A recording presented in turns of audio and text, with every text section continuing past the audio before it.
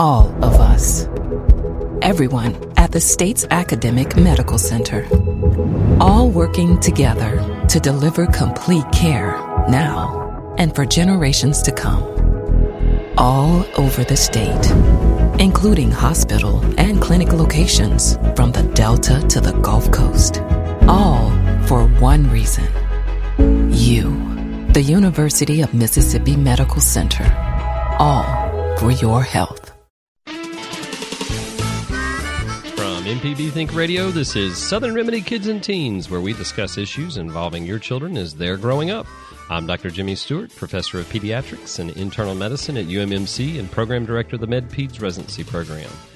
Allowing your children to be involved in sports that promote increased physical activities is an important part of increasing their overall health and can decrease the risk of heart disease, stroke, and lots of other things like cancer.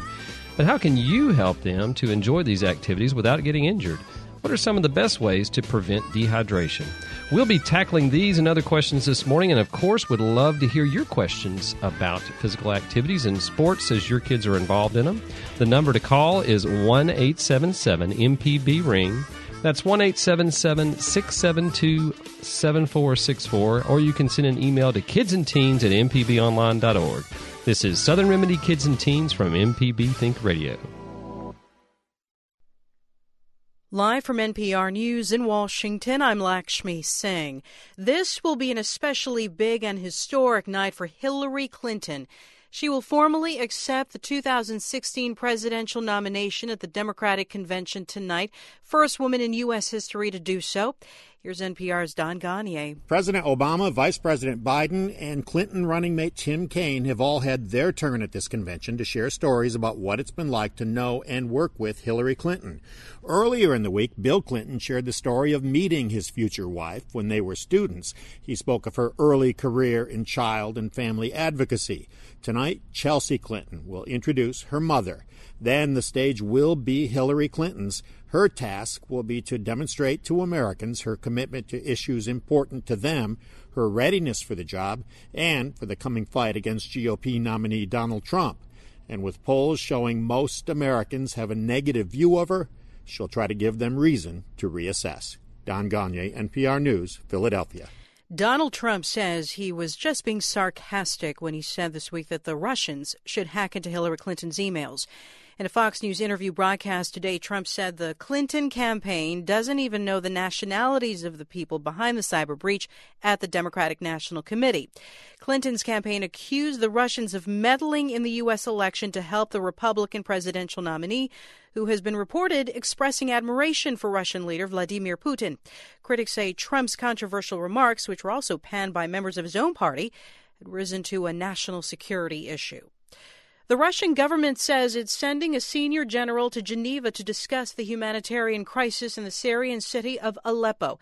NPR's Corey Flintoff says the talks come as Russian and Syrian government forces advance into the rebel-held city. Russia's defense minister says U.S. Secretary of State John Kerry requested the talks on the Aleppo crisis. In the meantime, Russia says that its forces and troops loyal to Syrian President Bashar al-Assad are opening humanitarian corridors into the besieged city. The corridors would allow civilians to escape. Syrian government media say rebel forces would also be allowed to leave if they give up their guns. The announcement came as Human Rights Watch accused the Assad government of using indiscriminate cluster bombs that kill civilians. Corey Flintoff, NPR News, Moscow. A wildfire burning near Big Sur is getting bigger. 34 homes in Northern California have already been destroyed. That blaze is reported to be about 10% contained, and firefighting conditions are expected to get worse today with a projected increase in scorching temperatures. To the south, far more progress. Authorities say they have surrounded 65% of a fire in northern Los Angeles County, thanks in part to calmer winds. This is NPR. Big bags are now banned from beaches in the French Riviera city of Cannes as a matter of security following the recent terror attacks in France. The mayor says the restriction should stop any would-be terrorists from hiding explosives or other weapons. Measure is expected to remain in effect until at least the end of October as France remains at its highest state of alert. This decision comes 2 weeks after Tunisian men repeatedly plowed into a Bastille Day crowd in Nice, and 2 days after a Catholic priest was murdered during Mass in Normandy. The 2011 Fukushima disaster prompted many European countries to ban or freeze nuclear power, but Britain is preparing to build its first new nuclear power plant in a generation. Lauren Frere has more on that from London. The Hinkley Point nuclear power plant in southwest England will cost about $24 billion to build and create more than 5,000 jobs at the height of its construction. The French utility company EDF is handling the project, with a third of the money coming from Chinese investors. Critics worry about environmental damage and that it's backed by a foreign government. EDF is 85% French state-owned. Hinkley could provide 7% of the UK's total electricity needs over its 60-year span, but it won't begin doing that until at least 2025, when it's slated to come online. For NPR News, I'm Lauren Frere in London. At last check on Wall Street, the Dow Jones Industrial Average was down 69 points at 18,403. S&P 500 is off 2 points, and the Nasdaq is up 2 points. I'm Lakshmi Singh, NPR News. Support for NPR comes from NPR stations. Other contributors include the Cy Sims Foundation, since 1985, supporting advances in science, education, and the arts towards a better life. More information is available at cysimsfoundation.org. Catch up on past episodes and hear any of the MPB programs you've missed on the MPB Public Radio app, available on iTunes and Google Play. Listen live to MPB Think Radio and MPB Music Radio. Search MPB Public Radio. This is Mississippi Public Broadcasting. I'm Terry Gross. Listen to Fresh Air weekdays at 3 on MPB Think Radio. You're listening to Southern Remedy Kids and Teens on MPB Think Radio. We're glad to take your calls at 1-877-MPB-RING. That's 1-877-672-7464. You can always email your comments and questions to kidsandteens@mpbonline.org. This is MPB Think Radio, Mississippi Public Broadcasting.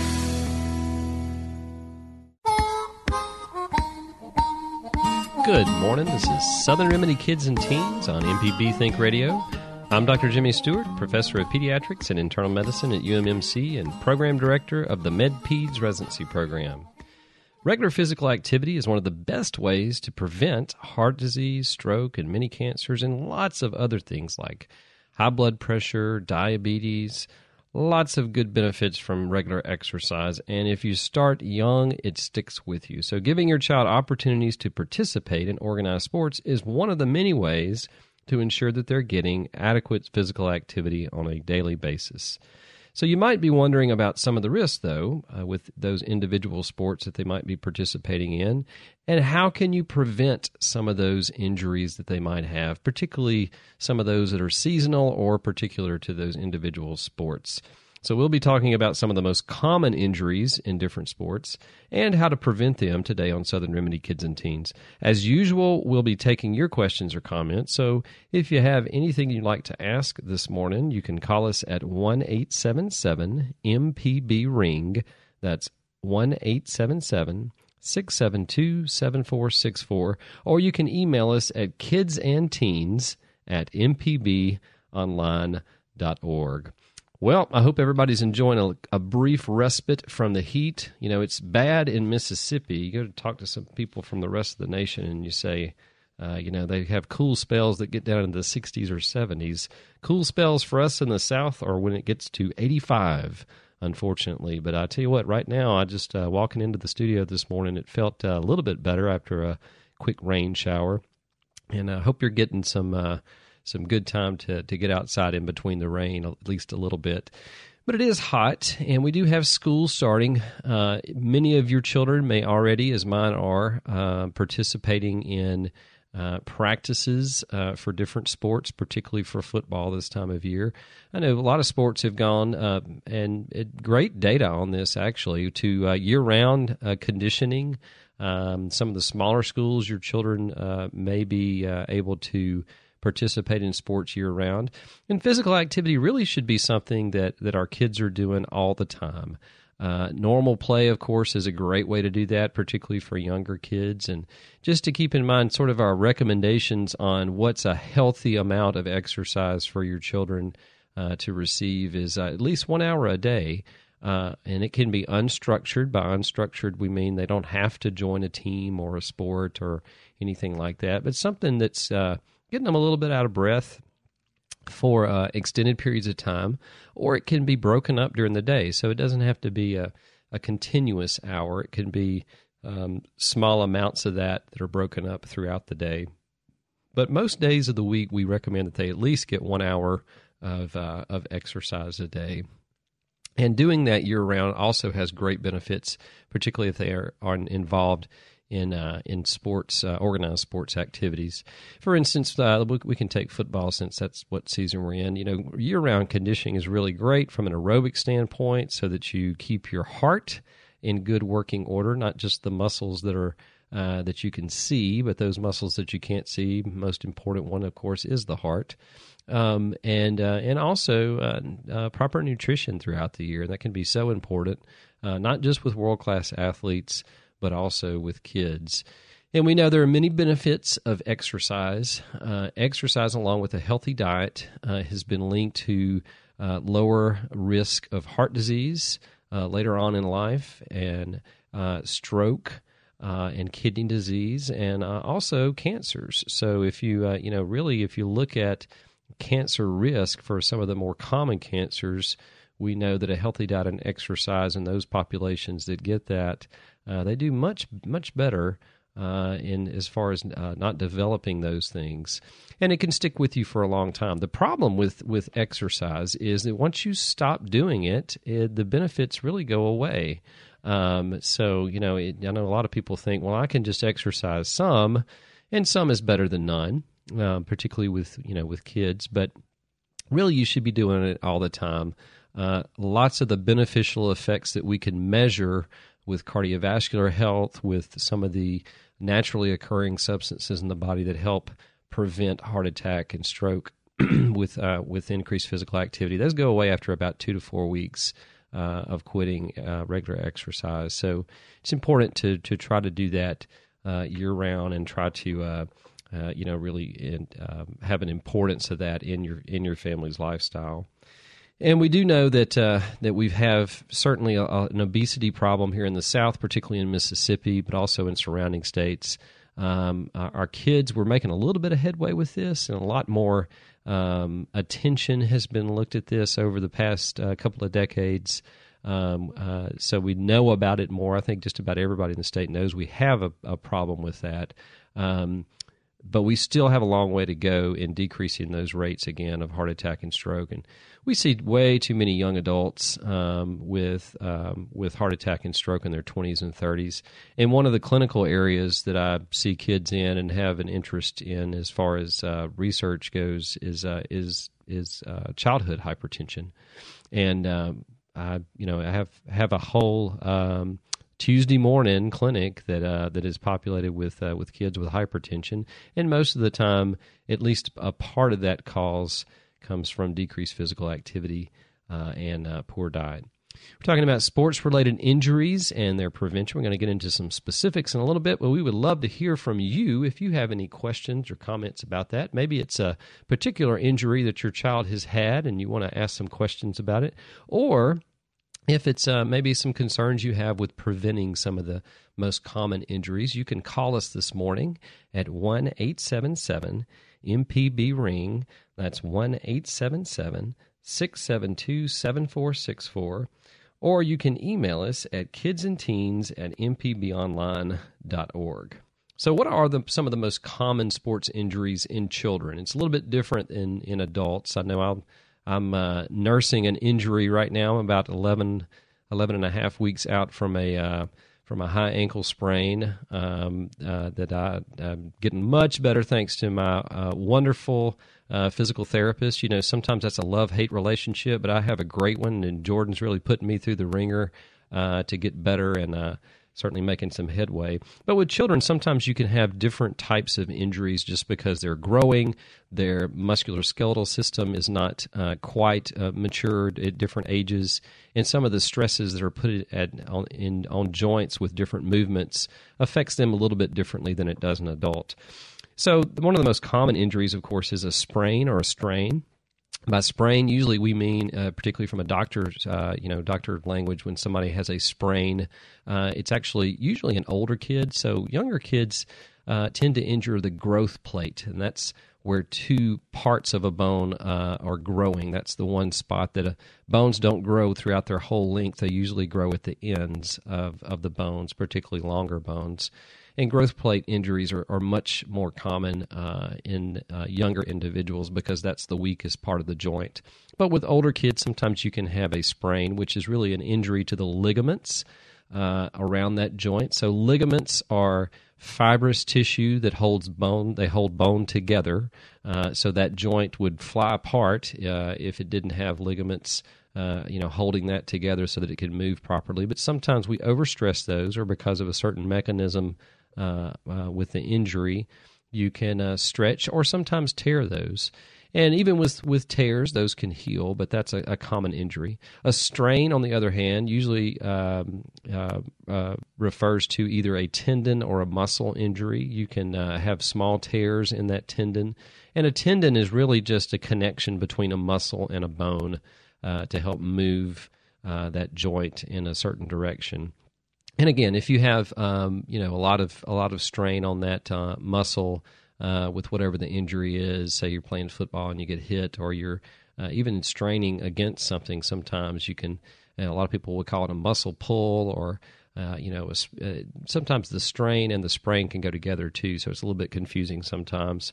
And we diagnose those by history. How did that happen? And then looking at a physical exam, putting that joint through different motions just to see the exact location of the pain or discomfort, and making sure that joint can move in all different directions.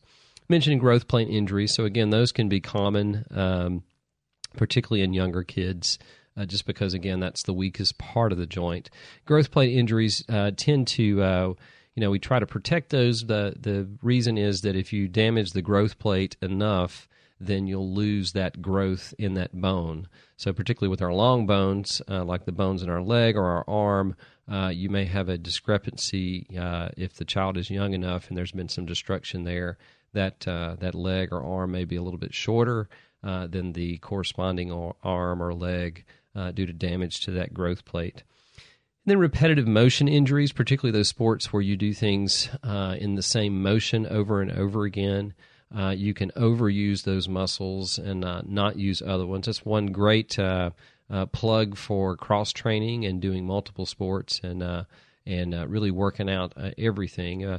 I know I have a 15-year-old right now, and he loves, everybody's got, I think, every boy, adolescent boy, has their favorite muscle they like to work at the gym or with weights, and sometimes you can overwork those joints where one muscle gets worked more than the others, and it does help with particularly to prevent overuse injuries, to work out the symmetrical muscles, the muscles around that, and then some that you don't use a lot. But repetitive motion injuries, a good example of that would be in baseball, particularly with pitching. We have some rules and regulations around that, about some recommendations about how many pitches that you can throw at it, in a certain time, so that tissue can take a rest and heal up. And then finally, heat-related illnesses. So we'll touch on that in just a little bit. Well, we're going to go ahead and take a break, our first break of the hour. When we come back, we're going to continue our discussion about sports-related injuries and prevention, and we would love to hear any questions that you might have. You can reach us at 1-877-MPB-RING. That's 1-877-672-7464. We'll be right back after this break.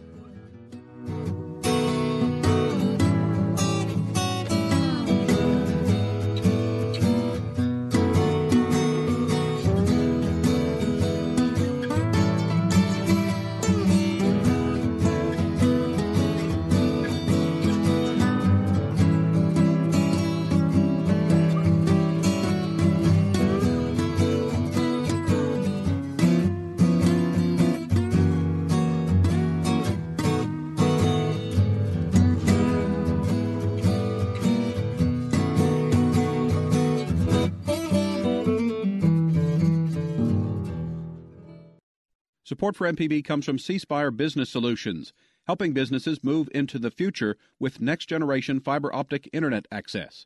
More at 855-C-SPIRE-2. C Spire, customer inspired. There's a lot to be discovered about Mississippi. Like the little-known places you can visit on a Mississippi road trip. Or where to find a local brewery for a unique experience. Every Friday morning at 10, we take you on an hour-long journey through Mississippi. It's music, cuisine, culture, and history. And you never know where our next stop will be. I'm Mary Margaret Miller. And I'm Sharita Brent. Be sure to join us Friday mornings at 10 for Next Stop Mississippi on MPB Think Radio. This is MPB Think Radio, Mississippi Public Broadcasting. Your favorite MPB Think Radio shows are now available on your favorite podcast app. So open that app and subscribe to any local program you love, like Everyday Tech. Android does have the most delicious operating system, I find. Jelly bean. The Gestalt Gardener. What's up? What you got going on? And of course, MPB's Season Pass with myself, Sam Wells, and Jay White. That's my guys, man. So what are you waiting for? Go, search, and subscribe today.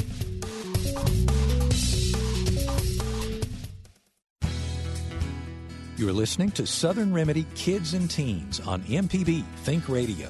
We're glad to take your calls at 1-877-MPB-RING. That's 1-877-672-7464. You can always email your comments and questions to kidsandteens@mpbonline.org. This is MPB Think Radio, Mississippi Public Broadcasting. Welcome back to Southern Remedy Kids and Teens. We're talking about sports-related illnesses and their prevention. I'm Dr. Jimmy here with you. And just sort of diving into this with all the different things that are out there. Would love to hear your questions or comments that you have. Maybe you have an injury that your child has had in the past. Want to ask about that. Maybe some long-term side effects that you wanted to ask about, or risk that you're concerned about with various sports that your child is going to be involved in. You can call us this morning live at 1-877-MPB-RING. That's 1-877-672-7464. Or you can send us an email to kidsandteens@mpbonline.org. So a big part of injuries in sports is prevention. So, it's always better to prevent something than it is to treat it. And that goes with sports-related injuries as well as a lot of other things as well. Sports involvement and conditioning is probably the best thing you can do. If even if you have a child that's inclined to do well in sports, they seem to pick it up easy. They can jump into the different things and do well. Sometimes those are the kids you worry about the most because they tend to injure themselves. Maybe they are good in that sport, but their bodies are presented with a situation that strains a joint a different way than they're used to. They're not able to compensate with the muscle strength that they have, or their ligaments are a little bit weaker there too. So that's all. That's different things that you can do to keep them up to speed with those. But the more muscle groups that you can work over time, the better they're going to be. They're going to be used to different movements. It's just not a good idea to just jump into a sport without proper conditioning. Thankfully, most of our sports do that and take a lot of time up front in training so that our kids don't get hurt, so that they enjoy themselves and can perform to the best of their abilities. So that's something, again, a lot of programs are doing that year-round. It might be a bit of a hassle sometimes to get your kid to practice, but it's at least you can help prevent some of those injuries. Proper gear is a big thing, too. A lot of schools are strapped with from the cash flow to try to meet all these needs. I know a lot of places they use a lot of older equipment. Safety equipment, you got to know what's appropriate, particularly for those sports that are contact sports. Football is probably the one that most people in the state in the Southeast are most familiar with.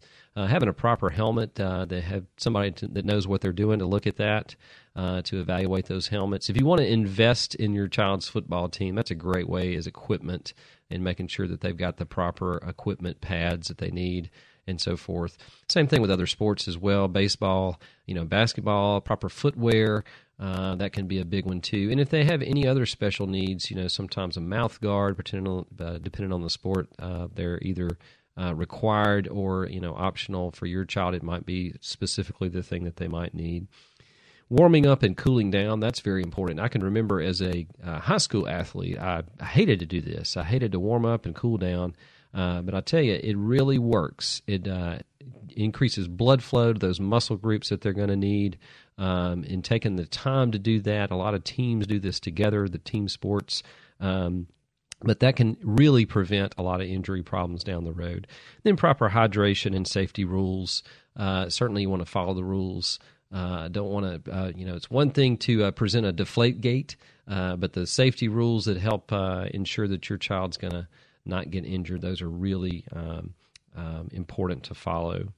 Well, let's talk a little bit about hydration. So, hydration is one of the biggest problems that we see in Mississippi in the summertime. Of course, it's so hot, the humidity's high, it's difficult for our bodies to cool down adequately.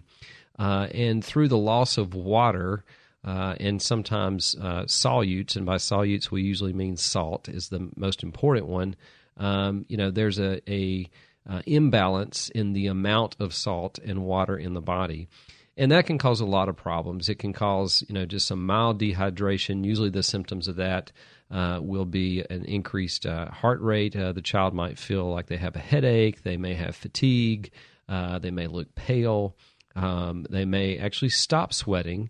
That's sort of a danger sign if they do that, because that's the body's natural air conditioning to help cool us off is through sweating. And that's a real important thing. Hydration is one of the most important things in the South at this time of year. And there's a lot of controversy in those. What's the best hydration method? What different things can you give if you suspect that there is a dehydration problem? What should you use before practice or before the game? What's your hydration strategy versus during the game or even after? And there's a big industry, as you probably know, in this. Gatorade sort of started this back in the 70s with electrolyte solutions. It basically had a little bit of carbohydrate in it. That's sugar. That gives the body a little bit of energy. And then they threw in a little bit of salt and potassium as well. And again, salt is made up of sodium and chloride. So the sodium is one of the most important things there. That the body uses for lots of different processes for normal firing of nerves and muscle contraction as well. And potassium is also a very important part of that. And now we have lots of drinks. Even if you take Gatorade, for instance, they have a pre, during, and post drinks for recovery. And, there's not a whole lot of science there, but the science we have is, it's not really that big a deal, but particularly beforehand. And the American College of Sports Medicine has some great guidelines on this that they've had out for about a decade, and they've tweaked them a little bit over the years. But the biggest one is to eat a nutritionally balanced diet and have adequate fluid intake at least 24 hours prior to whatever your activity is. And you don't have to drink Gatorade or Powerade or whatever your electrolyte solution prior to the activity. So the way the body works prior to the activity, you're not sweating. So if you're not outside sweating, you really don't need that. Water is a perfect, hydration fluid to ingest prior to that activity. And then eating a healthy diet is your body's way of normally, having that in store should you need that with the activity that you're gonna do. This either the practice or the actual game. So doing that 24 hours prior at least, and again, consistency is really important here. And if you drink too much fluids during that time, it's easy. Your kidneys get rid of the excess amount, and they help also regulate the concentration of salt and potassium in your blood that it needs to do all the normal functions. So, about 2 hours prior to the activity, it's probably a good idea to sort of tank up on water. So drinking about a half a liter, about 500 milliliters, that's about 17 ounces. So you could just round that up to 20 ounces of water, again, is a good idea. You don't have to drink the sports drink prior to that activity. And again, that's just getting the body sort of tanked up so that it has enough hydration within the blood stream to deal with some of the losses that you're going to have.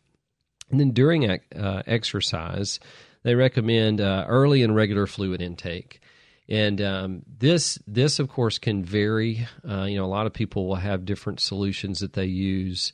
And really, it doesn't have there's not really any data to support that one company is better than the other. It's really more about preference. So I have a good friend of mine who does not like one particular, rehydration fluid. That's okay. You can choose whichever one you want. And for older individuals, older kids and adults, you might want to check into that, particularly if it's a longer race. A lot of marathons, they'll partner with one company, and they'll have their favorite rehydration formula that they'll use for that. And it may not be one that you've tried before. And there's nothing worse on a long race to have that unpalatable, sort of nasty tasting, at least to you, rehydration. So during exercise, early and regular fluid intake. Now, if this activity is less than 1 hour, you really don't need anything else besides water. So all the data that they've looked at, there's no higher incidence of more fluid loss or electrolyte changes less than 1 hour of activity. So if whatever your child is going to participate in, if it's less than 1 hour, and that includes practice, then water's perfectly fine to use as a rehydration fluid during that activity. The key here is early fluid intake and regular fluid intake. So you want to make sure that they have access to that over time during that activity. The second thing is cool fluids. So you don't want something that's hotter. You want those fluids that are cooler. And again, that's just the best way to cool the body down during that activity. Cooler fluids sort of transfer that temperature differential in the stomach, and once it gets into the body, that can help cool down a little bit more. Just gives you a little bit more cooling effect. Carbohydrates and electrolytes. If it's going to be more than 1 hour of activity, then it is beneficial to have some type of carbohydrate, and again, that's basically just another fancy word for sugars, and electrolytes, and that's, again, sodium and potassium would be the two most important ones. So if the activity is going to be more than 1 hour, again, practice or a game, then you probably should have that available as your rehydration after that first hour. If it's intense exercise, I've actually looked at this, the amount that you need, and it's about 30 to 60 grams of carbohydrate an hour. If any of you are familiar with long-distance running, you'll note that they have these little carbohydrate packs. You can find them at lots of different sporting stores. Also some bars that have this too. But 30 to 60 grams of per hour of carbohydrate is about what you would need. And again, you want to try this beforehand. A lot of times, just different preferences. A lot of people, it'll make them sick during a game or a practice to try to do that if they haven't already tried it out at practice before. And then the other thing is about 600 to a liter, maybe a little bit more of that, up to 1,200 liters per hour of fluids. You can get, of course, a combination fluid. So if they have between 4 to 8% carbohydrates in those fluids, things like Gatorade, Powerade, that's certainly okay. But that's more than 1 hour of activity. So if you do have fluids with excess salt in it, excess sodium in it, greater than 1 hour, there really is little evidence that you can prevent dangerously low levels of sodium in your bloodstream. And it really, most of the beneficial effect is the pre-hydration period and what you eat in a healthy diet. And you can deplete the body pretty fast over time, to the point where when you do stress it with increased heat, then it can decrease the amount of sodium in there. We're talking about sports-related injuries and how to prevent some of those complications. The number to call if you have a question or comment, we've got plenty of time for that, is 1-877-MPB-RING. That's 1-877-672-7464. Or you can email us at kidsandteens@mpbonline.org. I'm Dr. Jimmy, and we'll be right back after this break.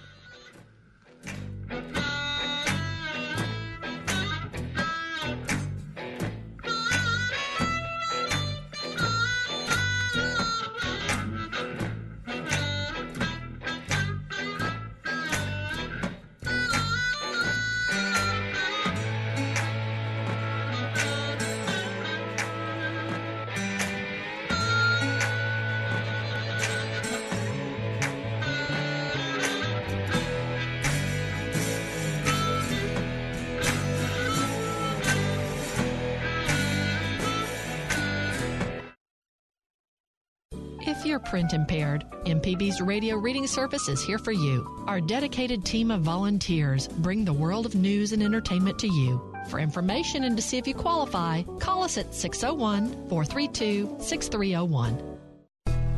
Catch up on past episodes and hear any of the MPB programs you've missed on the MPB Public Radio app. Available on iTunes and Google Play. Listen live to MPB Think Radio and MPB Music Radio. Search MPB Public Radio. This is Mississippi Public Broadcasting.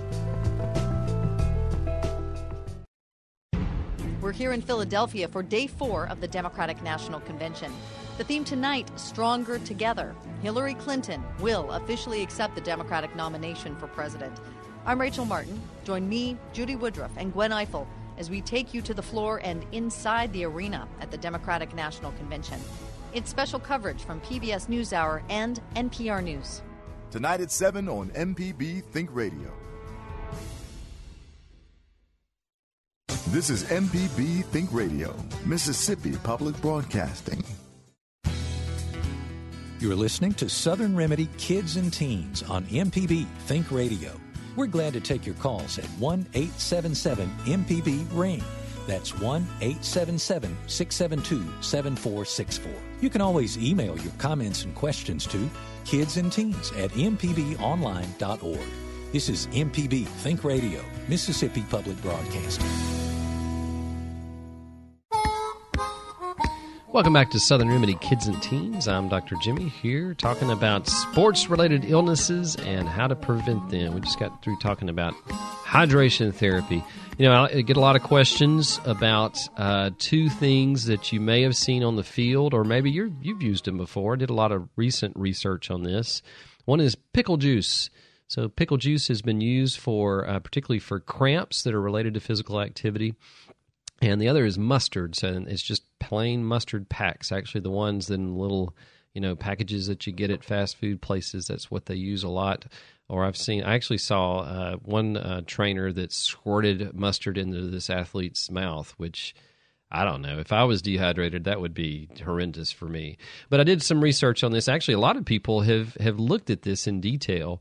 One of the best studied studies, it didn't have a lot of participants in it, but they used young males about average age 25, and they looked at three things: pickle juice versus a carbohydrate electrolyte drink. I'm not sure which one it was, if it was Powerade, Gatorade, or another, and then water. And they gave a standard amount to all nine volunteers for the activity. And for each of the test subjects, they had a catheter in their arm, and they tested their blood for concentrations of sodium, potassium, calcium, magnesium, and the osmolality. And osmolality is a way of looking at the concentration of all those things as it relates to the amount of water there. And then they did the same thing in the urine. But it was really well done. They did it before they gave them those three things, divided them up and gave each one of those. And they checked those blood and urine levels before they gave it to them, and then at 1, 5, 10, 15, 25, and so forth, up to 45 minutes, and then finally at an hour after ingestion. And what they found is that pickle juice, the rehydration drink, or water did absolutely nothing to those electrolytes, period. So there was a lot of concern with the pickle juice because of the salt content in it. Basically, it's an acidic brine that they use to pickle those cucumbers. That might cause some problems. It does delay emptying of the stomach, but it didn't do any harm, so that's great. So if it works for you, that's the bottom line, and a lot of people swear by it. Even quick, like 35 seconds, it works, some people say. We don't have any evidence of that, but you know what? If they can tolerate that, and some people can't, but if they do and it works, it's certainly not going to hurt them as far as dehydration goes. Doctor, I've heard that you can use mustard as like a heartburn remedy, and I've tried it before, and it does work, at least for me. Yeah, and people are different. Your GI tract is set up in different ways. Some foods will stimulate acid production, and some don't do it as much. And there's the other thing about some foods like that the thought is it sort of coats the interior lining of the stomach. So heartburn is really you're producing too much acid. You've got some, a little bit of inflammation there, and you find all kinds of stuff that works for different people, and it may work for you. That may be something you can market, Jay. So I'm not sure about that. Heartburn mustard? Yeah, heartburn mustard. Well, there's been worse ideas. The yellow paste that makes it go away. I don't know. We could come up with a better jingle than that. But so some things could work, and it may not work for you. The biggest thing that my approach with that is let's look at the data, let's look at the research, and if it doesn't cause any problems like the pickle juice, then hey, if it works, do it. And it is interesting that the carbohydrate drinks, the rehydration drinks, and water did absolutely nothing to those electrolyte levels up to an hour. So that just, again, sort of drives home the point that it really doesn't matter. Now, these individuals they weren't dehydrated. They weren't exercising. They were just sitting there, and they wanted to know if they could, if it would have any changes to the sodium and potassium and all the other electrolytes. It was interesting you mentioned that. I remember in the late 90s or around 2000, the Philadelphia Eagles NFL team made a lot of press. Not a lot of press, but there were a lot of stories that there was a season, I guess it was particularly hot in Philadelphia, that late summer, early fall for some of their home games, and they played at the time in a stadium where the turf was really, really, it was artificial turf, it'd get really, really hot. And so their players were drinking pickle juice before the games. Yeah. And there were a lot of stories about it, and those guys, they swore by it. Yeah. Yeah, it's interesting, just with the biggest thing is you don't want to do anything bad. We certainly have, the biggest, you may have heard about this, the biggest problem with prolonged activity in hot weather is you can get dehydration to the point and a change in the sodium levels so that not only would you pass out, but you might have a seizure and a death. I was running in the Chicago Marathon years ago, and there was one death. It was particularly hot that summer, and there was one death from that very condition. And this was somebody that was well-trained. I mean, they were doing well for all practical purposes up until that time. Doing things like that beforehand for individuals might be good. But you have to watch out that you don't just do that and not, those other athletes too, they certainly have, they've got food handed to them. They've got, trainers watching them carefully. So don't go, individuals don't go in left field feeding your 9-year-old pickle juice before the game. Again, the best thing before the game is water and a healthy diet. But that does come up. Pickle juice is, just in the amount that they're talking about, which is not very much. It was about 100 milliliters. So you're looking about 4 to 6 ounces probably at the most. It's not going to hurt them. And if it helps with cramps, that's okay. The other big thing is stretching. So stretching, and I can remember when I was in high school, some sports we did a little bit and some we did more. But, the biggest stretch that we did, there were two, and there was one that just came out called ballistic stretching. Just a little bit of background about different stretching. So if you think about the classic stretch where you're in a position and you're stretching a muscle out and you're not moving, that's a static stretch. So that's something that's you're stretching that muscle out so that you can gain more flexibility in that muscle, so that your range of motions through whatever that joint is, if it's the knee, stretching out your hamstrings, your quadriceps to make sure that you have full range of motion. And muscles tend to do a little bit better as long as they're not stretched too much. So that stretch in the muscle itself and in the tendons is a good thing. And then there's dynamic stretches. So the dynamic stretches are the ones that you're doing with movement. And you may have seen this if you look at any professional sports these days, baseball, football, basketball. If you watch how they warm up before the game, most of the time now they're doing more dynamic stretching than they are static stretching. And both are good. The benefit of a dynamic stretch is you're putting those muscles and ligaments through that entire motion. So you're using it's really movement with the stretch. A little bit different than ballistic stretching. Ballistic stretching, the old way, if you look at this old footage from, say, Olympics in the 30s and 40s, if you look at the track and field athletes and they're kicking their They look like one of the Rockettes. They're kicking their foot up way above their head to stretch the muscle out, or sort of the bouncing stretches that we used to do a lot. Those not as beneficial. There are some advantages to that, but the dynamic stretching and the static stretching are extremely important. And most people feel like that is important to do before an activity. And there's also a little bit of evidence that maybe moving blood flow through those muscles first before you stretch is important. There's a big question in most, athletic circles about, well, when's the best time to stretch? Do you stretch before or after? Probably both is beneficial to some degree. But getting the blood flow through there, you don't want to just, plop down and start stretching.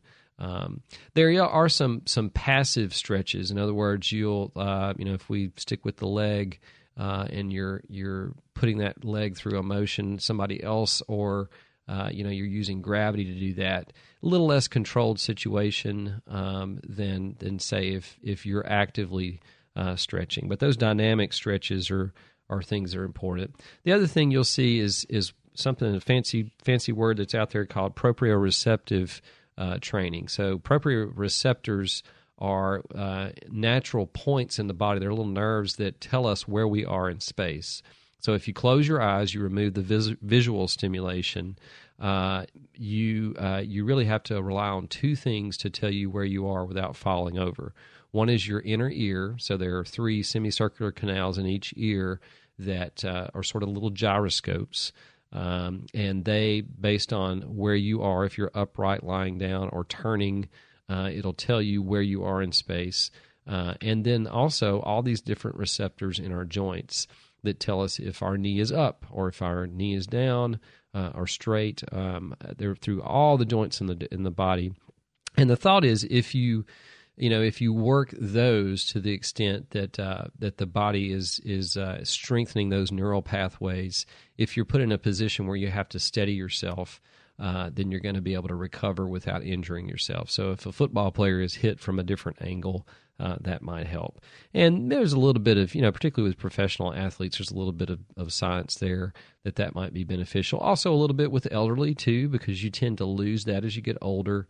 You have less development of some of the smaller muscles around joints, some of the stabilizing muscles around joints.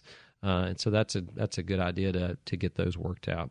But stretching, probably a good thing. You don't need to overdo it. But it should, probably should do that both before and after you either work out or play in a game. We got an email here from Rachel in Tupelo. She says, "My son wants to play football. As a mother, the thought of that is completely frightening. I feel like if I send him out to play, eventually there will be some brain damage from the contact. What can I do intentionally? Or why would I do that intentionally?" So, the biggest thing there is the worry against concussion injury, and this has been in the news a lot. There's a movie out with Will Smith that was based on a real, actual person, a physician who sort of uncovered the issue of concussions with repetitive activity in football. So what we know now is there is some risk there. All sports have at least some risk. If you look at participation in kids, certainly there is more risk in not having any kind of physical activity. I know a lot of people feel pretty strongly against organized sports. Hey, that's okay. Your kid needs to be moving around, doing something to increase physical activity. If organized sports aren't your thing, that's fine. There's nothing wrong with that. But there are some risks that you need to be aware of, and certainly in football, contact is one of the bigger things that people think about. It's not the most common thing, even chronically. Most of that occurs with, again, the strains and sprains. So the biggest thing is in the mechanism. So full head-to-head contact, of course, is the biggest injury there. And what happens is that the brain is basically inside the skull. It's sort of tethered to the skull by these little connections, but mostly it's floating around in fluid. And if you think about this, if you have a fish tank and you're moving it from one room to the other, and maybe you have some plants and some other things in there, when you move that tank and then suddenly it stops, the water keeps moving and sort of sloshes around, and whatever's in that water goes with it. So you may have some long plants in that fish tank, and they're bumping up against the side. Brain, of course, is much bigger, and it doesn't have a whole lot of fluid. So what happens if you suddenly have a acceleration of the head and then it stops up against another object? The brain keeps moving forward, hits the front part or whichever way that you're moving, and then it goes back toward the other side, sort of sloshes around in there. Repetitively, that can cause damage. And the most famous that I can think of professional athlete that had this was Muhammad Ali. Certainly others have followed. And, of course, his was from boxing over the years. And if you think about some of the same symptoms he had, that's very common, sort of Parkinsonian symptoms. But there are other risks with those concussions, subtle memory loss, early dementia, some of the mood swings we've seen in professional athletes, particularly football players. Later in life, the suicides risk. And that, again, that's a complication of repetitive concussions and micro-concussions. You don't have to have a full-blown concussion to be at risk for this. It's really the repetitive contact there.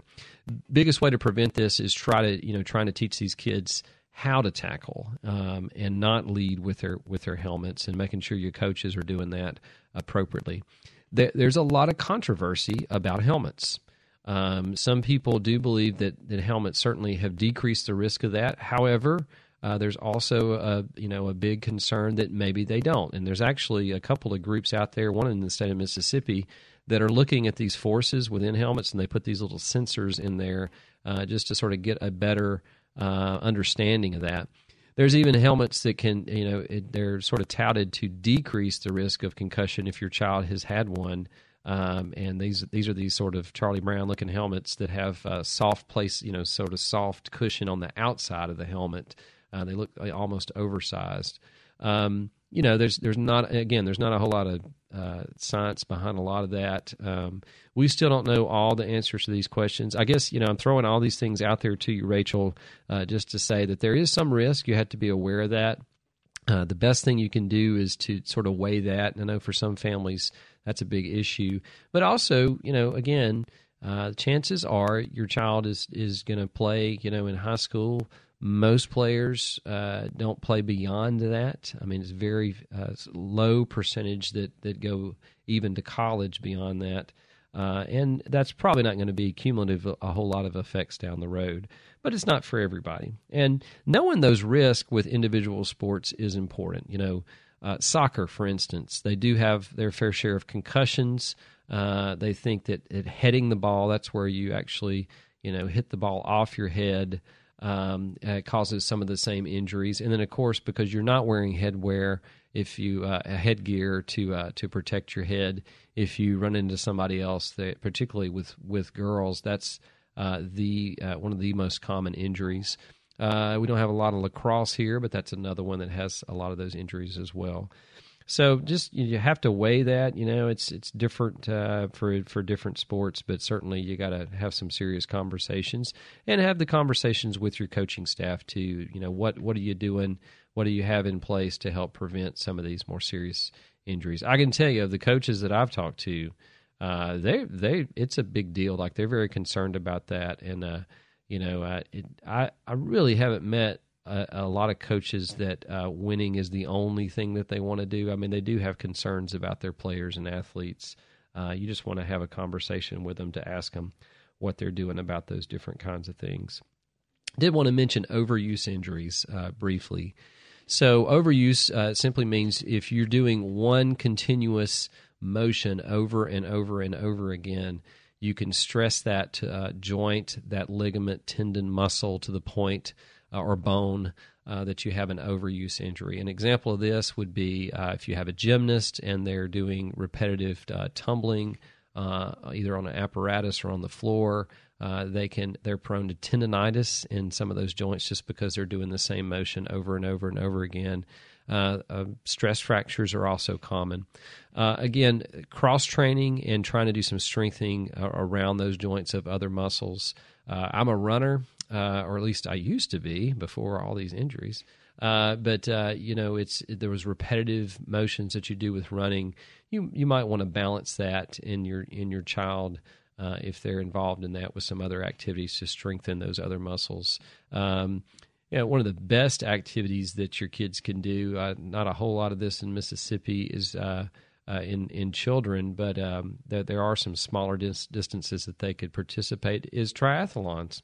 So they have some the combination of swimming and bike and running. That's a great exercise. It works different muscle groups, great way to cross-train. But overuse injuries are something that you see. We mentioned baseball earlier, particularly with pitchers and in their elbow and shoulder. So there's lots of different concerns about that. Making sure you're following the rules, limiting the amount of pitches that they have, appropriate warm up and cool down of those joints, and conditioning of those joints too, particularly in the off season. Weight training can help prevent some of those things, but you need to be aware of that. I think sometimes parents, I've seen all too many times, put a lot of pressure on their kids, and they do it early, particularly in those sports that are very technical. And, you really, there's a couple of things that happen. Injuries happen, and you really just take all the fun out of it, too, for the kid. And I've seen that happen a lot of times, even kids in clinic that, came back in one time after another with all these injuries, and they feel a lot of pressure behind them.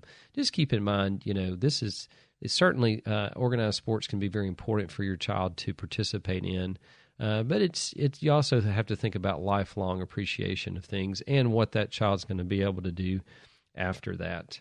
Other sports that we think about, basketball, we did mention there are some mostly knee injuries and ankle injuries from collisions or other, if running into different things or falling down that they could have some problems with. And whatever your individual child's needs are, if they wear glasses, eye protection, if they have other things that, if they've got braces on, certainly a mouth guard might be good, not just in football, but maybe even in soccer or basketball, because they've got all that hardware in there that could potentially cut the inside of their mouth. So just think about those things. I know a lot of times kids don't want to wear all that. Thankfully, we have a lot more rules, particularly in football, for them to wear those on a repetitive basis.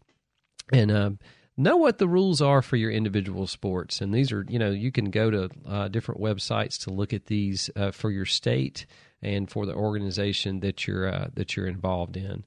So just keep that in mind as you let those kids play those sports. Hey, get out there. Encourage your kids to have fun, because it is worth it. It is totally worth getting that exercise that can help protect, again, against heart disease, stroke, heart attack, and all those other bad things that can happen when we get older.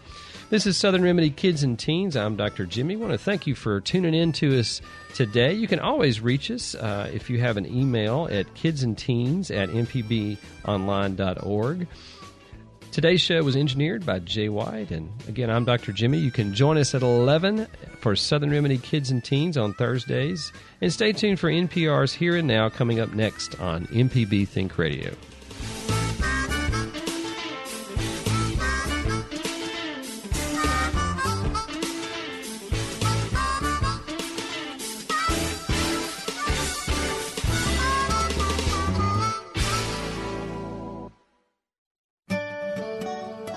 This forecast is underwritten by Blue Cross and Blue Shield of Mississippi. Information on how to make good health a family affair is available at bcbsms.com. The radar screen is looking very ominous as we go through this afternoon. We are going to get some moderate to heavy rain in Jackson. Some